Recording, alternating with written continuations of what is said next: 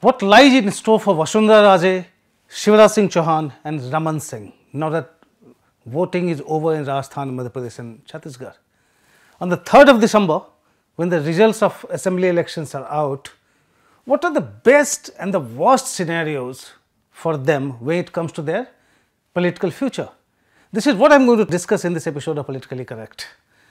As it is, the message from the BJP High Command is clear that they should ride off into the sunset, even into the Chambal ravines if they wish to. That's what the collective leadership refrain of the central leadership was supposed to convey all along. But would they? Would they be willing to ride off into the sunset? Chouhan is 64 years old, he is too young for that. Vasundhara Raje of the Scindia royal family is 70. As we know, she can't be dictated. She is not known to go down without a fight. Raman Singh is 71. He is known to keep his own counsel, but his show of equanimity or indifference can be deceptive. If the BJP registers resounding victories in these states, these leaders will have no choice other than fulfilling the High Command's apparent wish and hoping for generous rehabilitation packages or deals. There are two other scenarios though. First, the BJP wins but by whisker, or there is a fractured verdict. That is the best scenario for these veterans. The BJP would have to fall back on them to form and run the government. There is no other leader in any of these states with the stature and clout to provide a stable government in such a scenario. That should also explain why Vasundhara Raje campaigned for her loyalists on at least 60 out of 200 seats, even though the central leadership did not show much interest in engaging her in the campaign. By the way, that's the best scenario for Rajasthan Chief Minister Ashok Gehlot too. With 96 MLA in 200 member assembly in 2008, he ran a stable government. That was one of the reasons the Congress High Command had to ignore Sachin Pilot's claims and fall back on Gehlot in 2018 when the party fell one short of the majority mark. The Congress got 100 seats then. Look at the second scenario for the BJP veterans. That is, the party's loss in these elections. This should come as a vindication for these veterans. Such results would prove that the High Command might have committed a blunder by publicly undermining them with the collective leadership slogan. The BJP central leadership would then go overboard to mollify and reward them. Remember what happened in Karnataka? The High Command forced B.S. Yediyurappa to quit as the Chief Minister and kept undermining him till the BJP suffered a setback in the assembly election. And alarmed by the results in Karnataka assembly election, the state which had elected 26 BJP MPs, including one BJP backed independent, the BJP High Command has bent over backwards to please BSY by appointing his son Vijendra, the party's state unit chief, and his loyalist R. Ashoka, the leader of opposition in the assembly. Raje, Chouhan and Singh must have watched the Karnataka developments quite eagerly. Now look at the BJP High Command's options. Resounding victories in these states would of course enable them to go for generational change in leadership. But what if the party loses or there is a hung house? The situation in Karnataka was different. The BJP's mainstay in the southern state has been BSY or the Lingayat vote bank he controls.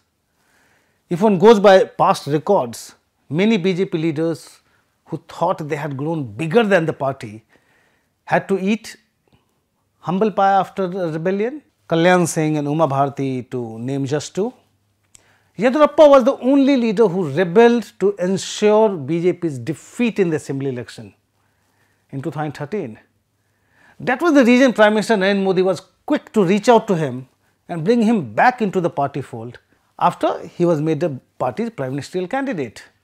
The question here is, would Modi and Home Minister Amit Shah go all out to mollify Chouhan, Raje and Singh the same way if the results of these assembly elections are not up to their expectations? My colleague Amog Rohmitra reported from the ground in Rajasthan that even though Vasundhara Raje remained a popular mass leader, her supporters were equally hooked on to the BJP and Prime Minister Modi.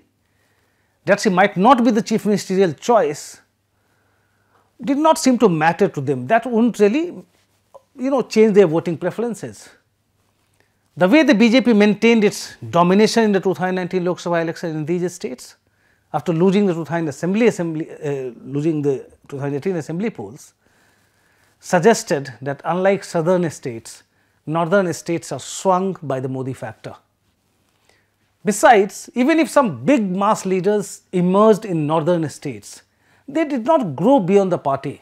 Uma Bharti might have led the BJP to victory in the 2003 assembly election, but once she was replaced as the chief minister, first with Babulal Gaur and then with Shivraj Chouhan, the people accepted the BJP's decision. That's why Uma Bharti's rebellion fizzled out. In Rajasthan, Bharat Singh Shekhawat was the Jansangh and the BJP's face for decades. The BJP meant Shekhawat in Rajasthan. In 2002, as part of the strategy to carry out generational change in leadership, Shekhawat was shifted to Delhi as the Vice President of India, and Vasundhara Raje was sent as state BJP chief.